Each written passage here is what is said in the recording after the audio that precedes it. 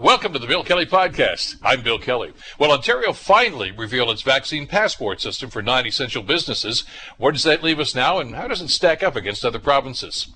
Also, according to the new COVID-19 modeling data from the Ontario Science Advisory Table, the Delta variant could send this province back into yet another lockdown. How can we avoid that? Dr. Peter Juni, the director of the Science Table, joins us. And the Liberals finally released their long-awaited platform yesterday. Is it what Canadians need to hear from them to turn things around? It's all coming up in the Bill Kelly Podcast, and it starts now. Today on the Bill Kelly Show on 900 CHML. As we suggested, and the temptation here to say I told you so is there, but I won't go there. Given into mounting pressure from experts, business, and political foes, Premier Doug Ford is reluctantly forging ahead with a vaccine certification system. Starting on September 22nd, Ontarians are going to have to show proof of COVID-19 immunization. Global's Dave Woodard has details. It's no secret. This is something that I did not want to do. But Premier Ford says one is now needed in order to keep businesses and schools open. We either do this or we risk shutting down the economy, which would even be worse, having our hospital capacity maxed out and at the brink, having our kids stay at home. That's what we're trying to avoid. But he admits he doesn't want this to become a long-term measure. This is a temporary tool that we won't use for a day longer than we have to. Ford says he wanted Justin Trudeau to come forward with a national passport that they could use, but says the federal government called a, quote, unnecessary election instead of implementing a passport. Dave Woodard at Global News. So where does that leave us right now here in the province of Ontario, and how do we stack up against, well, what some of the other provinces have done to try to be proactive about this? To get some analysis, pleased to welcome back to the program the leader of the official opposition in the Ontario Legislature, NDP leader Andrea Horwath joins us on the program. Andrea, good to have you back on the show. Hope you're doing well these days. My pleasure, Bill, and yes, I am, and I hope you are as well. Hanging in there, as all of us are. Your analysis on what you heard yesterday. Well, first of all, it was far too late. Other provinces are already, issuing their QR codes, and we won't get one until the end of October. It's certainly full of holes and not as comprehensive as many wanted, particularly the business community who don't want to have to be the arbiter of these things. It should be a much more blanket policy. Because we see what happens, if a business that's not covered by this policy, happens to implement it on their own, they risk becoming a target of those very abusive, organized, coordinated packs of anti-health protesters, and that's what they want to avoid. So there's a lot to be.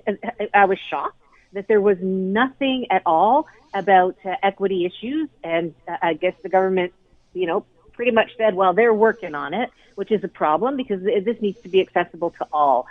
So there's lots of problems with it. The biggest problem is here we are again with Doug Ford waiting and having political discussions with his cabinet instead of taking public health advice. He's, I think, more interested in satisfying anti-vaxxers than he is in making sure people are safe and that we can stay open and fight the fourth wave. I want to talk a couple of things here that, as I was watching that yesterday, I wanted to get your perspective on them. First of all is the timing. This is not going to go into play until September 22nd. And even then, that's only kind of the initial stage. As you mentioned, the whole thing, the app and everything's not going to be ready until October 22nd. Now, I am, my listeners know I am not a tech genius. I get that. But it just seems to me that's an inordinately long period of time to implement something that other provinces have done in much shorter fashion. Oh, you're absolutely right. They should have been planning this for months and months on end. And what happened yesterday looked like a really back of the napkin, shove something out the door to quiet people down kind of effort. And Ontarians deserve so much better than that. And we really do have a problem with the Delta variant. Hamilton knows that, right? I mean, our own town knows that that's a problem. But for some reason, Doug Ford was just, he was in hiding for weeks and weeks on end. And when he finally popped his head up, he once again brought out a half-baked back of the napkin kind of plan. It's extremely frustrating, and it shows a complete lack of leadership. I'm wondering about the methodology that goes into this, because we know that the Premier's been dead set against this, and he reiterated that again yesterday. This is not what he wanted to do. We know that. But I'm getting the impression in hindsight here that nobody else in the government even gave this a passing thought because the Premier said it was a no-go. It seems as if, as you mentioned, they threw this thing together in the last 48 hours or so. This is like their back-to-school plan. You know, you've had like 6 months to come up with something, and all of a sudden you throw something together and say, well, we're still working on it. You'd like to think that government's a little more proactive and maybe a little more visionary than that. Well, you've hit the nail on the head. I mean, as I said, here we are again. I mean, this is the MO of this government. This is what they do every time. This is why they dragged us into the third wave with their eyes wide open. They didn't believe it was going to, they were going to wait and see how bad it was going to get. And that was a big mistake, and it's something that the science table and the other health experts, public health experts, were warning them against. So time and time again, Doug Ford has been resistant to the science. He's been resistant to the advice of experts. He's stubbornly, gone his own way, and as a result, hasn't been prepared. And look, I agree with you on the schools piece, but it wasn't 6 months. It's been 18 months. I mean, they've had since last year, it's been 18 months. They had since last year to start figuring out what to do with schools. And of course, as we see today in Hamilton, our boards have made some decisions, rightfully so, about how to try to prevent outbreaks and exposures because the Ford government plan is weak. It's not adequate. There should be mandatory vaccines in education and healthcare. There should have been a safe school plan that didn't require boards to kind of make it up as they go or scramble to figure out on their own what they could do. I mean, really, there are lots of tools that we could have implemented, but Doug Ford either takes the dull ones out or dullens them as he puts them on the table, or doesn't bother to put them on the table at all. I'm wondering about motivation here, and forgive the cynicism here, but I'm just wondering if they were pushed into this. Dr. Peter Juni is going to join us a little bit later on in the show today, and as you just alluded to, Andrea, the Ontario Science Table have come up with their projections and their modeling for the next few months, and it's not a pretty picture. And they talked about the idea about proof of vaccination. So I'm wondering if, in anticipation of this, what they knew what that report was going to include, that they said we better throw something together here. So this seems to be the result of that. Yeah, I'm pretty troubled by what looks like political interference with the information that should be public and shouldn't be timed to help the government. And I'm certainly not accusing the science table of anything at all. But what I am saying is Doug Ford can't manipulate information that the public should have in the context of a global pandemic. And so I was shocked when yesterday, the day before, we didn't get the report from the science table. That got postponed because, it was scheduled to happen Tuesday afternoon. It didn't happen. And then yesterday, after 5 o'clock, sometime after 5, quietly on the internet, the report was released. The current modeling was released. All of these things are very troubling to me. I have a lot of questions on why things went down the way they did, but shame on Doug Ford for providing for lack of transparency, lack of provision of information, particularly in this health crisis. It's completely unacceptable. One of the criticisms, and I admit I'm one of the people that's been probably most vocal about this, about some of the policies that the government's enacted, is they've gone in half measures. In other words, they don't want to go the whole 9 yards here because they're afraid of pushback. And we've seen this happen with some of the other policies, and that puts us in a precarious situation where a couple of times now we've been forced into lockdowns, and I don't want to go there again. But let's talk about what they are suggesting as going forward here. After October 22nd, let's go all the way down to the beginning of this. I can go into a restaurant now and feel comfortable that the people that are going to be in that restaurant all have proof of vaccination, or they're not going to be allowed to be in there, except the person who's serving me. They have exempted the staff in these facilities, Andrea. I don't get that. And the Ford government say, well, but they can be tested. The testing is not the same. That doesn't mean anything. That just means they've been exposed to it. It just seems to me as if, again, they're doing half measures here. Why not include staff in long-term care facilities, restaurants, all bars, et cetera, like that, instead of giving an exemption there?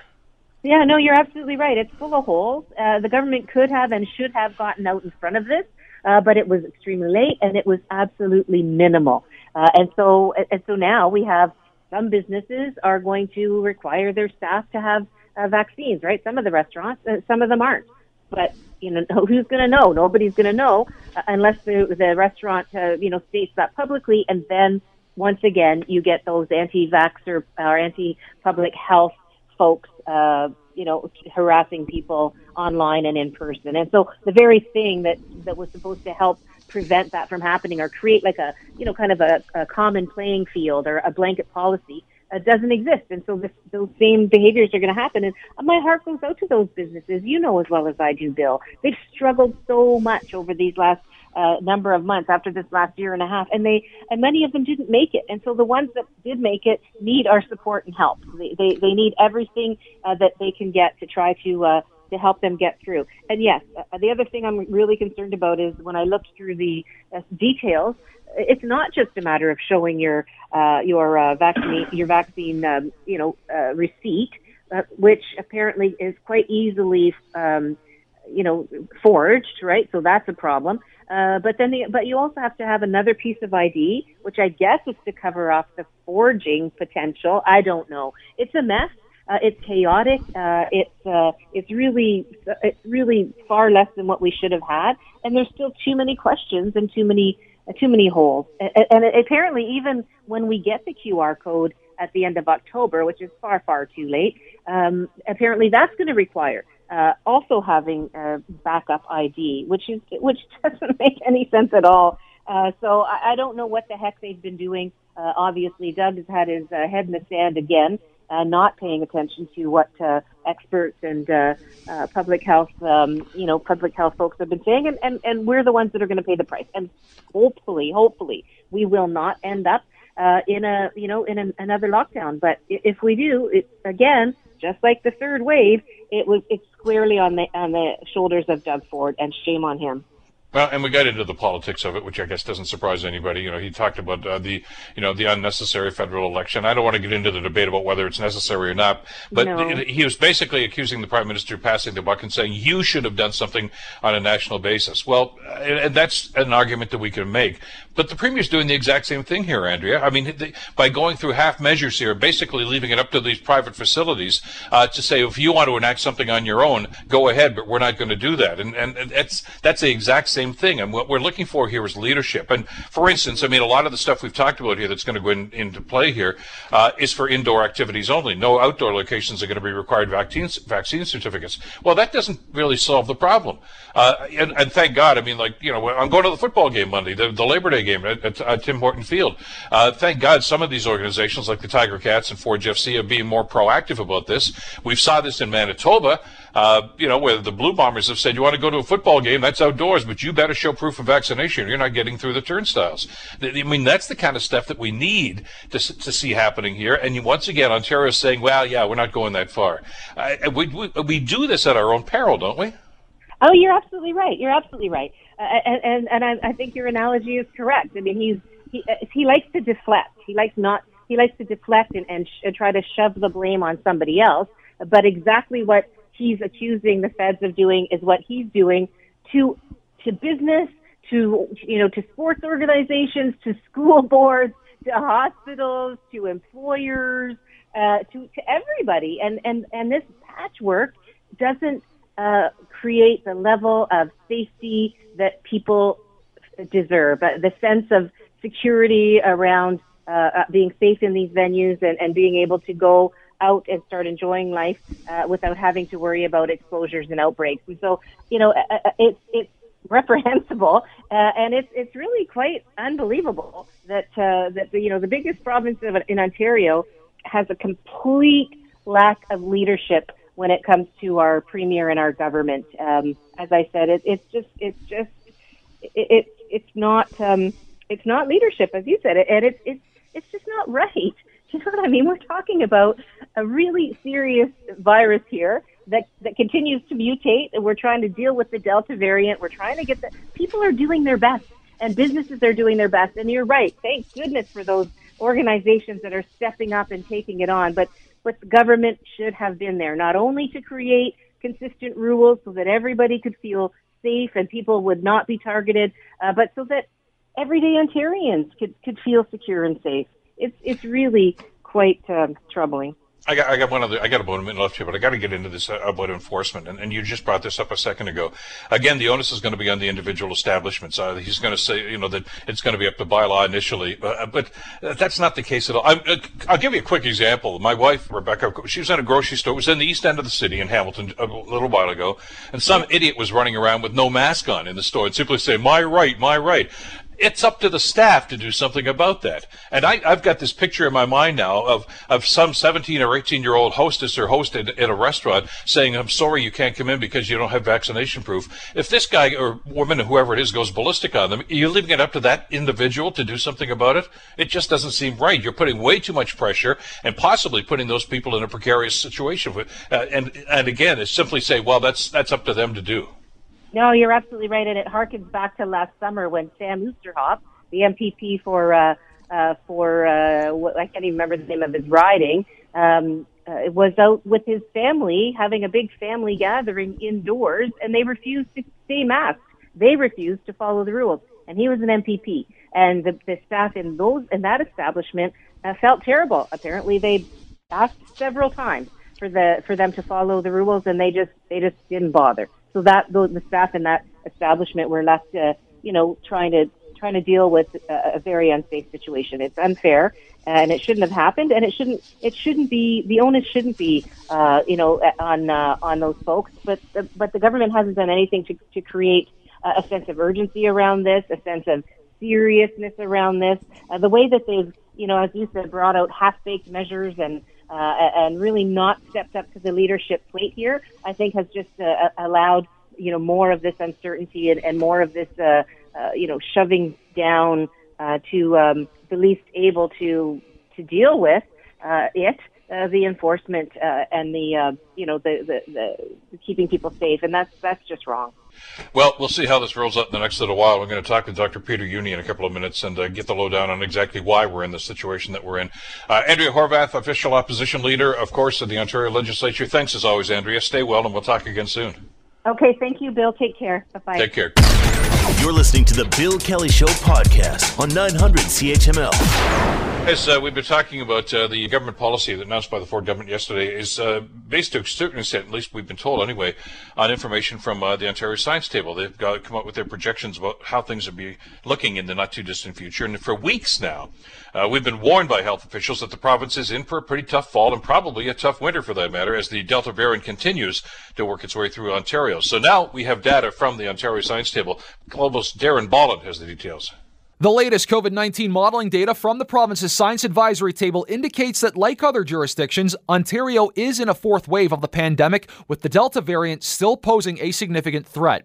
Now, the Science Table says daily case counts could reach as high as 9,000, but a high rate of severe cases amongst those who are vaccinated is not expected. The table is, however, predicting a rapid increase in cases amongst the unvaccinated, with more workplaces and schools soon reopening. And in order to avoid a lockdown in the fall, vaccination rates in Ontario will need to increase significantly, above 85% of the eligible population. Darren Boland, Global News.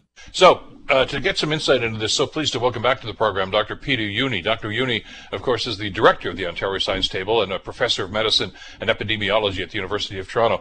Doctor, always a pleasure. Thanks so much for the time today. Good morning. Thanks for having me again. As you've been looking at this data over the last little while, I just want to get your perspective on this. Do you get the sense, Doctor, that we understand the severity of what's facing us here? Because I'm still talking to an awful lot of people that seem to think this is in our rearview mirror. Yeah, look, I sound like a broken record. You may remember weeks ago, we talked about that already, and it's still the same story. So first of all, without vaccines, we would be in complete trouble. And, there are nations out there with very low vaccination rates. That's much more of a challenge for them. But since Delta is just so highly transmissible, even with our excellent vaccine coverage so far, it's simply not good enough yet. So we need to get better with vaccinations, at least 85% of the eligible population fully vaccinated, fully, emphasis on that. But in addition to that, we also just need to understand there will be a little bit more needed also in terms of restrictions. And that's also where the vaccine certificates now, thank God, come in very handy. Well, let's talk about that. That was the policy that the Ford government announced yesterday. It's I think taking a little bit too long to get implemented, but that as it may, I guess better late than never. Talk to us about how effective that's going to be, because it's in some people's minds still a very debatable subject. That what this is this really going to do anything to reduce the numbers? And this is why we bring experts like yourself on, Doctor, to give us some perspective on that. Talk to us about the benefits of doing a proof of vaccination policy. Yes. So first of all, it's very important just to realize we're in the middle of the pandemic. We need to adapt and pivot, as we go. And the vaccine certificate story is one that will evolve as we go. Now, what is important to realize once more, go back in time and think about what happened when we moved from step 2 to step 3. What we did, we added indoor dining, gyms, clubs, etc. Okay. And what happened as a result of that? From a stable situation, we started to see exponential growth. Daily case numbers started to go up every day on average. And this happened relatively fast about 2 weeks ago. Now we're again a bit slower, which is great. Which shows you there are high risk settings, and we know that from a plethora of studies there are high risk settings out there where infections happen most likely, and that includes indoor dining, gyms, bars, clubs, etc.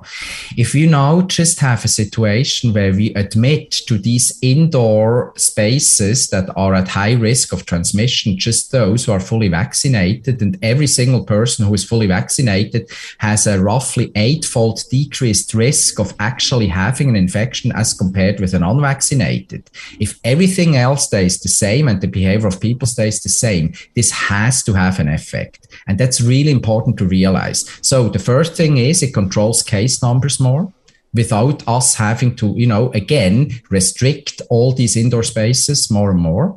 And the other part is it keeps the unvaccinated out of trouble in terms of, ending up on our ICUs. And while this will happen eventually, that those who remain unvaccinated get infected, we need to delay the moment until they get infected so that the curve stays relatively flat over time until we reach the next phase of the pandemic. What will that be? That's when we start to vaccinate those below the age of 12.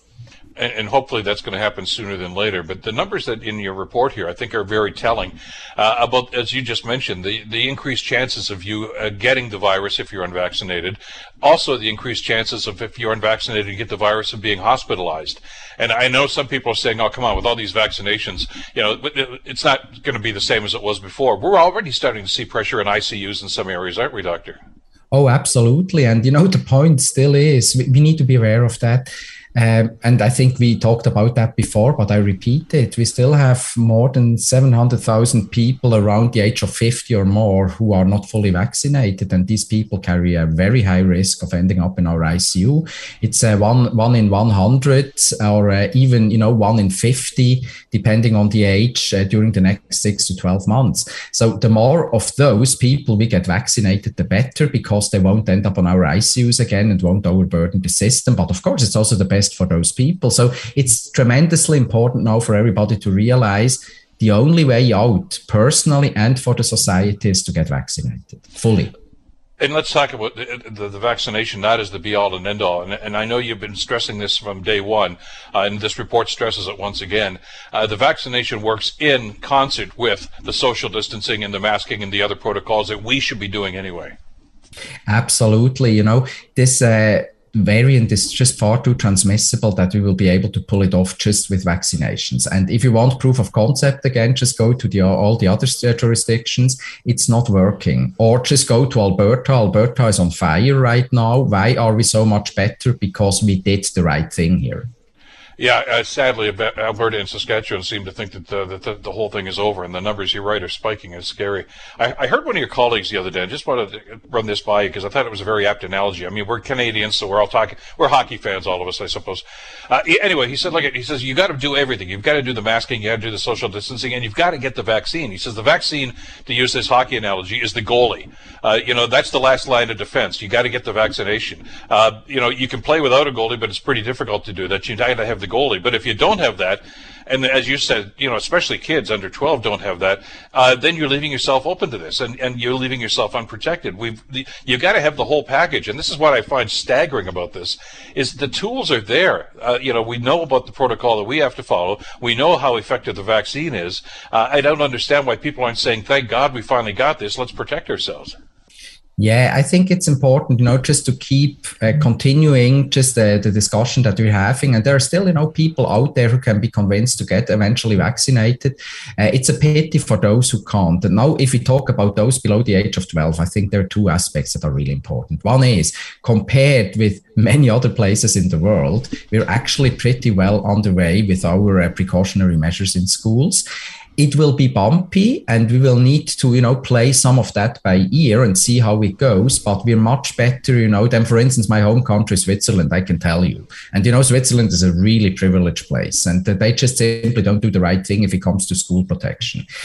And then there's the other part, which is still important to keep in mind. Yes, it's important that we keep these infections as low as we can, because if we start to have large numbers of kids infected, we also see these rare events of ICU admissions and hospital admissions more often. But absolutely speaking, for an individual child, the risks are still much lower than for an adult. And that's also great news for us parents with kids below the age of 12. Do I want to get my kids vaccinated, once the vaccine is available? Absolutely, and immediately. But, if we have good precautionary measures and just move forward and keep the case numbers at a level that is not too high in the community, I really believe we can do that. It's important for kids now to get back to school. The damage, that was just caused by school, closed for in-person learning, etc., was just too big in the past. We need to get better now on that one. The Premier mentioned lockdowns again yesterday, and I know you've talked about this, and it's included in the modeling report that you released, Doctor. And I don't want to create this, fear-mongering that it's inevitable. But if we don't attain the levels that you've talked about, like the 85% or more of fully vaccinated, and if we don't maintain the protocols of distancing and of masking, the idea of another lockdown sometime this winter is certainly a possibility, if not a reality.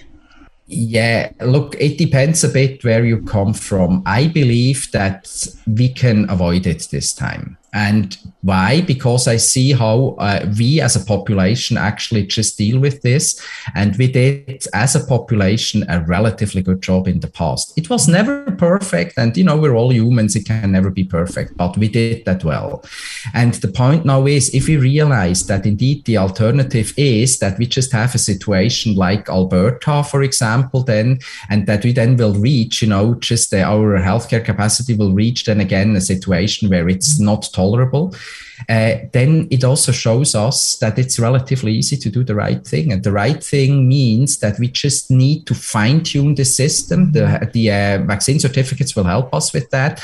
But we also just need then to be aware of just that we look at where are most infections happening then. And we might need to be ready to restrict things a little bit more than just through the vaccine certificates, because that's what might be needed. When you look at where we would need to see, based on the models we're having, how could this look? It's probably a bit, the modification of what we had during step 2. And one of the modifications, of course, is we can leave high-risk settings open if we restrict it just to fully vaccinate the people. That's important. But there may be some situations where we just see, look, the capacity limits are not the right ones. We need to reduce capacity and do some other aspects. We need to be creative and see how it goes during the next few weeks and months. With that in mind, are you comfortable with what the government's proposing right now, or do you think maybe they could have gone a little further? Oh, I'm absolutely thrilled that we're where we are right now. Excellent. The point is, we can always say, oh, we want more and more, but we shouldn't be greedy here. First of all, what we know, from a great many studies is that indoor dining and gyms, for example, are the top culprits for transmission. We know that, from mobility network analysis, already published last year, beautiful analysis done. And, then the next level, that comes after that, where infections probably happen based on these analyses, are places of worship. That's a bit of a hot potato. So where the government didn't go there, I can understand this also. It's right now, the point is you use certificates for discretionary spaces. And then, the places of worship are a bit of a borderline situation. And places such as, personal care or so play less of a role if you look at all of the different analyses. So I think what they did is absolutely supported by data. And to your point, I think Dr. Moore mentioned this. Dr. Moore, of course, the chief medical officer, who was part of the announcement yesterday, suggested that this is very malleable. In other words, as you just mentioned, if they see a spike or if they see a problem, they can extend this even further to some of the places that, at this point anyway, are going to have exemptions. So that's got to be, I guess, encouraging. But what about outdoor facilities? Now, I know, as you've talked about, Doctor, it's not as transmissible outdoors as it is in indoor facilities. We all understand that. But other jurisdictions are going to the next level. We use the example of Manitoba, for instance. You want to go to a Winnipeg Blue Bomber football game there, you've got to show proof of vaccination or you don't get in the stadium. That's an outdoor facility. I'm going to the football game on Monday here in Hamilton. Now, thank God the Tiger Cats are being proactive on this. But should we be wary of that about larger outdoor gatherings now, too? I just don't want people to have this false sense of security that, don't worry, it's not going to be a problem there. No, of course, you can also mess it up outdoors. If you behave wrongly, it can happen. The risk is much lower. But first of all, what we need to be aware of, outdoor facilities are not entirely outdoors typically. There are corridors, there are toilets, etc., etc. So if it's large, crowded settings outdoors, it will probably be the same story then. We need to be aware of that. The risk will still be lower. But, if you can just go to Euro 2020, basically a few weeks ago, of course, the football stadiums were outdoors, but there was so much happening indoors that in the end, we just had, this entire challenge with the bumps that you saw, a very steep wave. That was all Euro 2020. It's, for me as a European, it's embarrassing to say, but they really completely messed that up. Well, sure. I mean, you can say, you're sitting in the grandstand, but you have to go to the concession stand. You're going to the washroom. You're indoors, and it's crowded. People are in lineups. Absolutely. There. So I'm going to be interested to see just what happens there. But I know some facilities are doing that. But you're comfortable at least, and we need to, I guess, look at this as the glass is half full. At least there's a policy in place here. It may not be as extensive as some people want, but it's a good start. Then that seems to be your read on this now. Absolutely. We need the tool in our toolbox, and then we can use it wisely in the future. If we don't have the tool, what do we care? So with that in mind and going forward on this now, with these projections, and you've talked about this, Dr. Moore mentioned this, that it was going to be a tough fall and winter. From a standpoint of expectations here, Doctor, are we pretty much looking at spring of 2022 to suggest that maybe we can come out the other side of this? And again, I'm basing this all on your projections, but at the same time, hopeful that the vaccination rate is going to climb up to that 85 to 90% that you've talked about. Yes, I believe that this is a realistic time frame that you're mentioning. So the next step, of course, is we start to open schools. And then, something which really worries me is the long weekend, that's coming right now. We will see this impacting again our numbers potentially. But then we need to keep schools, even though a bit wobbly, as safe as we can during the months before we can start to vaccinate the kids below the age of 12. That's the next step, the next aim we need to have. Keep schools as safe as we can, that we can keep in-person learning going, and then we start to vaccinate. What happens after that? After that, those people who are not fully vaccinated will, unfortunately, most of them need to get immune before this all starts to, slow down. Most of them will get immune then, unfortunately, through infection. And we then need to make sure that these infections happen in a way that our healthcare system is not overburdened. And then this will go into, if we can start to vaccinate perhaps in December the kids, this will go into January, February, March, indeed, perhaps April. It will get warmer again. And most people will either then be immune through vaccination, hopefully nearly all of them, or through infection. And then we start to go into what we call endemic phase of this pandemic. Endemicity endemicity, meaning there's still ongoing infection in the province, but it won't overburden the healthcare system anymore. And of course, the good weather next year then will help us again, and it will look much different. Having said all of that, this is under the assumption that we don't have another curveball with something even worse than the Delta variant, but I'm relatively optimistic that we can pull it off. Got a minute left again. There's one other number I'm going to be very interested in looking at, Doctor. We've talked about spikes in new cases. There's another spike that's a very positive spike, and we saw this in British Columbia the other day because they've already implemented their proof of vaccination policy. The day after it went into effect, there was a 124% increase in the number of people wanting vaccines that before that had not even requested them. That's happened in Quebec when they instituted their policy. I'm hoping we see that kind of a number in Ontario as well. Absolutely. That's the point again. We need to be aware of that there are various effects of these vaccine certificates. And one of them is that people who just say, oh, whatever, or I can't be bothered, or I don't need it, etc. If it starts to be inconvenient for those people not to be vaccinated, they eventually will get vaccinated. It is no different than, wanting to drive a car. If you want to drive a car, you need a driving license. If you want to enter just indoor dining, you just need to have a vaccine certificate that shows that you have had 2 doses. What's the deal here? Well, I certainly hope that's got a consequence of this too. Doctor, always great to get your perspective on this. Thank you so much for the great work that you and your panel are doing on a daily basis here. And hopefully we'll talk again soon. Sounds good. Thanks a lot for having me. Bye-bye. Take care. Bye. Dr. Peter Juni, Director of the Ontario Science Table. You're listening to the Bill Kelly Show podcast on 900 CHML. We are, of course, in the midst of a federal election here in the province. September 20th is going to be voting day. Yesterday, a big day for the Liberal campaign on the campaign trail. About a week to go now before the leaders' debate, the Liberals finally released their policy platform for this election.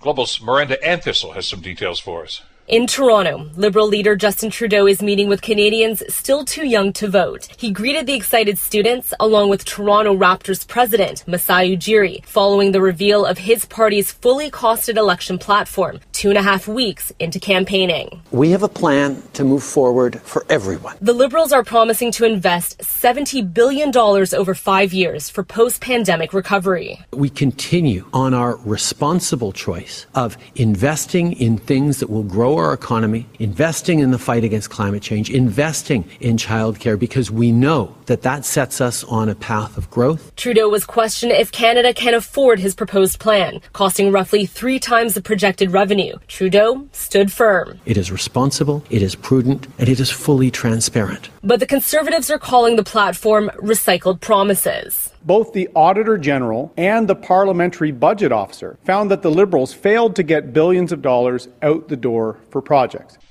That, of course, Aaron O'Toole, the Conservative leader, with his perspective on what's going on. So what kind of an impact is this going to have on the election and the numbers for not just the leadership, but, of course, the overall election results? Joining us to talk about this, to get his analysis, is Mohammed Ali, who is the senior consultant with Crestview Strategies. Mohammed, great to have you back on the show. Thanks for the time today. Thanks for having me. Good morning. Knowing election strategies as you do, invariably when especially a party leader presents something such as Justin Trudeau did yesterday, you're hoping there's going to be a wow factor that's going to grab people's attention. Was there a wow factor yesterday? You know what? I don't say there was a big wow one because leading up to it, they'll announce a different number of pieces. I think the wow one for me personally was the housing policy that they announced. It was quite robust, but that was already pre-announced, so it doesn't really give the same wow factor coming in the platform. And so the platform is really much here's a little bit for everyone kind of approach, I find. $78 billion in new money over the next 5 years, a big part of that. I guess that's one of the headlines, one of the takeaways from this whole thing. Mr. O'Toole's assessment, as Mr. Singh's was, is that this is basically a recycling of some of the stuff that they've done or some of the things they've already made commitments to as well. And this laid into a campaign. I mean, we've only got, 19 days, I guess, until the actual voting day.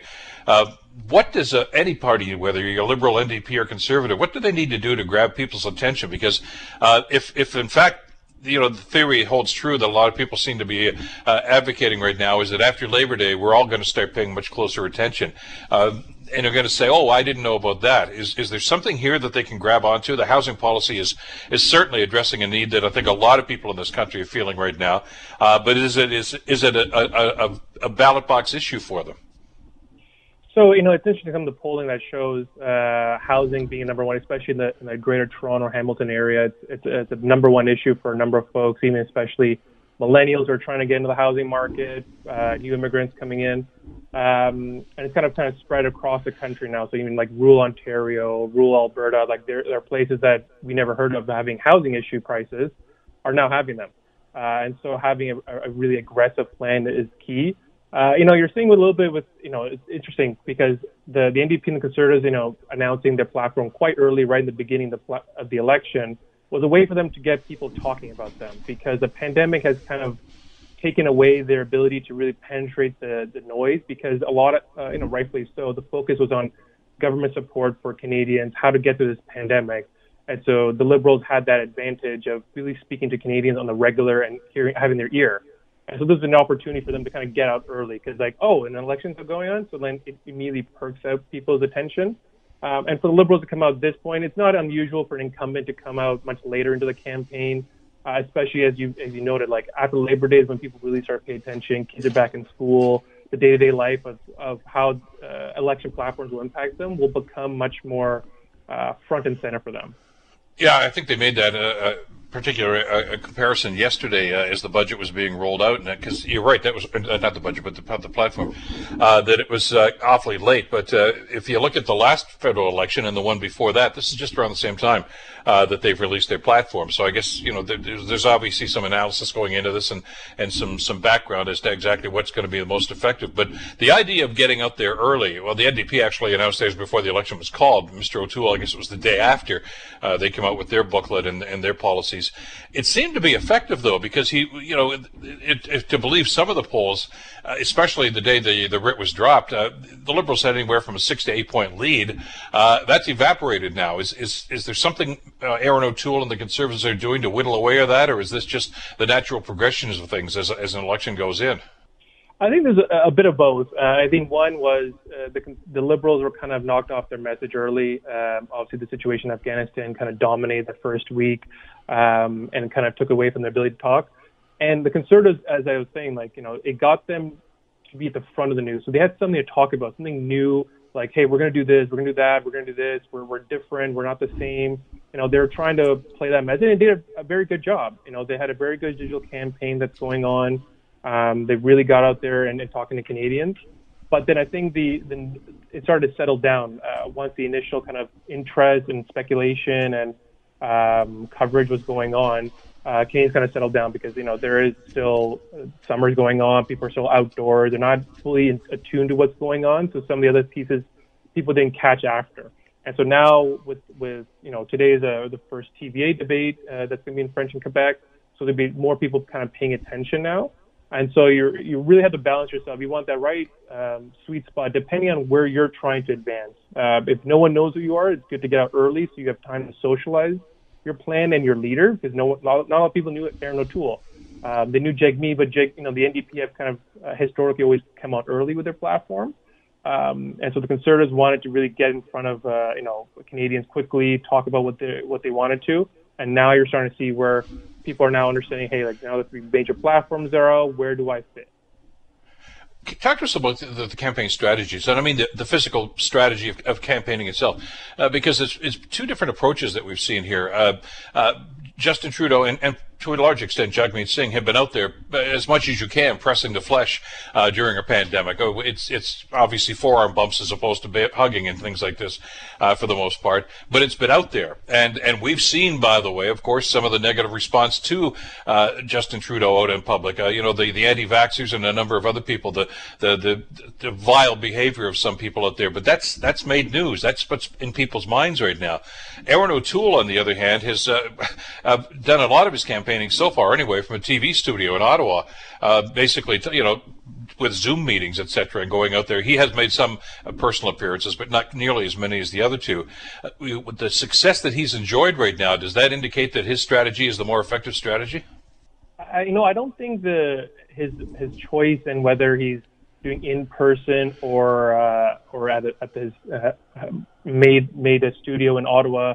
It's really, it helps them to be able to maybe call in to a number of folks across the country. Obviously, those are often pretty screened, so talking to very favorable people often. But I think what we'll see is, there's a bit of people who also like a little bit of interaction. And it helps kind of putting yourself out there and being more front and center of locations to show that, hey, I care about this region. So you'll see, Trudeau announced his platform in Toronto. Obviously, the GTA is a critical piece to any party winning government, the 406 and 905. If you're announcing an environmental plan, you're usually out in BC. You're announcing an energy plan, sometimes you'd be in Alberta. So there's different places you like to be to showcase, I get the local issues, here's my plan for the country. So sometimes it can be a hit or miss. We'll see, later on after the election, if the strategy that Erin O'Toole, which is new and is unique, is much more digital-oriented. If that's successful, I think you'll start seeing some copycats in the future on that. You mentioned, I think even when the writ was dropped on this, that you thought one of the keys was if the Conservatives ever hope to win this election, that they've got to, as you say, make inroads around the GTHA, the 905, 416 area codes, and basically in large urban centers. It's really not just the Toronto, Hamilton, London areas like that. It's Ottawa, it's Montreal, it's even Calgary and Edmonton, places like that, where they have not scored extremely well in major urban centers. Are they doing things differently to try to attract that? Do you see that they've tried to address their campaign and their platform to make inroads there? Yeah, they credit to them, they have tried to make inroads there, trying to soften their tone. I think Conservatives had of a brand over the last couple of elections of being much more angry or tougher and not very urban friendly, so to speak, if that's fair to say. Particularly in the GTA, the Metro Vancouver, the Montreal area.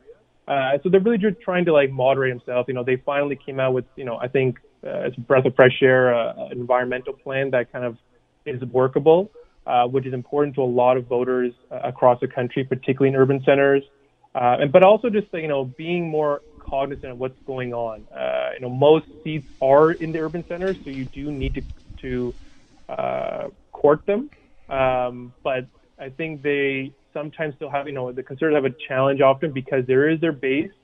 Often it's a prairies base, which are not very similar in the priorities as Eastern Canada would be, and rightfully so, regional division. So, they're trying to find that right balance, and you're seeing a few hiccups here and there.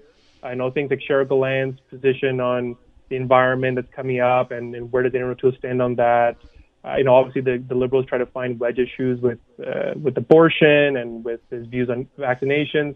Again, those weren't sticking as much, but they've kind of stuck around a little bit here and there, and you're going to see that probably a little bit in the debates, particularly the French ones, where Quebecers are very much keen on being on these issues. And so where will the Conservatives stand at the end of this? Well, we'll see if things change a little bit. In the last election, the social conservative issues was something that Andrew Scheer was very uncomfortable with, and the analysis seems to be that really hurt them in a lot of the urban centers, abortion being one of those issues and a number of others, that many people seem to think that the conservative policies were too far to the right, or at least threatening to be even further than people were going to be comfortable with, which I guess is maybe one of the reasons why Justin Trudeau talked about abortion as much as he did during the platform introduction to it yesterday. The other element, though, I wanted to ask you about, and I'm glad you brought it up, is the vaccination program. The anti-vaxxers seem to be hounding Trudeau from place to place. There seems to be some indication now that this is a concerted and planned protocol to try to embarrass him. But God knows who's behind it at this stage, but I guess that'll be known. But Mr. O'Toole, of course, is taking the other tact on that and simply saying he would not mandate vaccinations and would basically leave it up to individuals. How's that going to play in those large urban centers? I think it was a very risky play for Erin O'Toole. Again, I think he's trying to balance his internal politics. I don't think all his candidates are in favor of mandated vaccines. And you're seeing in urban centers where it's the highest kind of uptake in vaccinations. And, every province, almost, majority of provinces are now mandating vaccines in some way. The three biggest provinces and now Ontario as of yesterday, Quebec, and BC all have mandated vaccines. Manitoba does as well. And some of these are conservative governments as well. And, seeing the reality of, how do we make sure that people who are vaccinated are not bearing the brunt of needing more lockdowns and such. I don't think anyone wants a lockdown again. And I think vaccine passports and vaccine mandates are seen and very popular across the country. That's an important point is they're very, very popular. So being on the wrong side of that and on public health, I think it's going to be very concerning. And you saw that in his first French language sort of interview with Radio Canada this past weekend, where he was hounded about, would you appoint a anti-vaxxer as your Minister of Health? And he wouldn't answer it because I think he doesn't know, and I think he's playing a very finicky line right now of where vaccine mandates can play, because it is quite popular, but he doesn't want to really go too deep into it because there is a risk of him losing votes. We've got about 60 seconds left here. The latest Nanos polling today actually has the Conservatives ahead by 4 points now. And there are other polls I'm sure that are going to show, similar situations. But the fact of the matter is the Liberals seem to be playing catch-up right now. Do you start looking for the home run here, or can you keep, to use the baseball analogy, just keep hitting singles and try to peck away at this? I mean, some are suggesting that the tide has turned here. Is it too early to make that call? I think it's a bit still too early. I think it's fair to say it's gone neck and neck, but there's a lot of people who are not fully attuned right now to what's going on in the election. So after Labor Day, we kind of chatted about, we'll see a little bit more. So I think just keep grinding, hit those singles, look for some doubles and triples, I would say. If you get a home run, drive it home. And I think that's where we're going to see. And I think these debates that are coming up next week with the official French and English debates will, I think, play an outsized role this time around, because people will want to really hone in on who has their back right now. Well, 1 week tonight, I guess, the English language debate. That's going to be fascinating. Mohammed, great to get your perspective. Thanks so much for the time today. Thanks for having me. Take care. Mohammed Ali, a senior consultant with Crestview Strategies, talking about the campaign so far. The Bill Kelly Show, weekdays from 9 to noon on 900 CHML. The Bill Kelly Podcast is available on Apple Podcast, Google Podcast, or wherever you get your podcasts from. You can also listen to The Bill Kelly Show weekdays from 9 till noon on 900 CHML. I'm Bill Kelly. Thanks again for listening. And don't forget to subscribe to the podcast. It's free, so you never miss an episode. And make sure that you rate and review. 911. 911. What's your emergency? I'm on a cruise ship. There was an explosion. Oh my God, the ship is sinking. I can't get out. There's water everywhere. We're going down. I've got a lock on your location. Stay with me. Hurry. Hello? Are you there? Help is on the way. Angela Bassett and Peter Krause return in an all-new season of 911 on a new night. Thursday, March 14th on Global. Stream on Stack TV.